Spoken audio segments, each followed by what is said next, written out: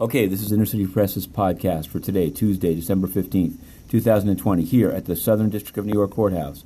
We've covered more than 10 cases, but there's one that we've been covering on the civil side that became criminal. It's the case of Peter Nygard, Canadian fashion mogul. He was sued first by a number of Jane Doe women, then by his own two sons for sex trafficking, sexual abuse. I'd heard this term, the pamper parties. Well, today somebody sent me something in the morning that he'd been arrested in Canada. So I wrote to the U.S. Attorney's Office here and said, hey, what's up? Is that your indictment? They said they couldn't comment on it, but moments later there was a press release. Yes, the U.S. had asked Canada to arrest Peter Nygard and to extradite him. Now I'm staring at the complaint, which says he's charged with, quote, using Nygard Group funds to pay for pamper parties named for the free food, drink, and spa services that Nygard made available at such parties and other victim recruitment tools to pay sexual partners, often referred to as girlfriends, and so forth.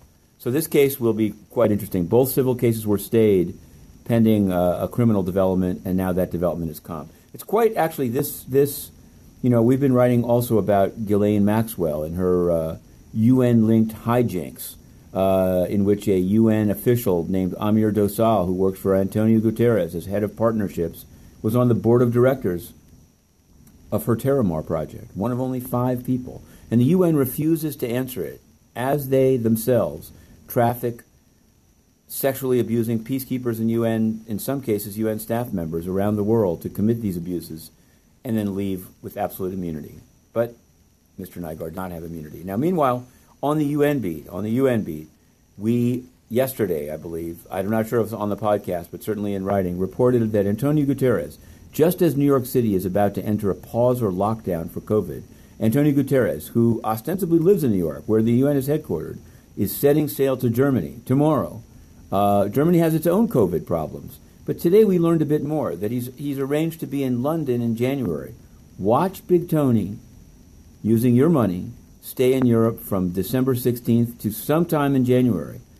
Now, he might fake that he's in New York. He did this once before, issuing time-released videos. Now, you might say, who cares? Well, the problem is, this guy, although the UN is something of a joke, today, for example, he named the son-in-law of his predecessor, Ban Ki-moon, as his representative in China. This is a gentleman that, when he was in the Indian peacekeeping force in Sri Lanka, is charged with killing Tamil civilians. What do you think he's going to do in China with the Uighurs? How low has the UN become that it doesn't answer questions about its travel, its spending, its killing, its collusion? It's too much. So one day they too will be in the SDNY. For now, this is the 3-minute drill, Inner City Press, Matthew Westerly. Have a good one.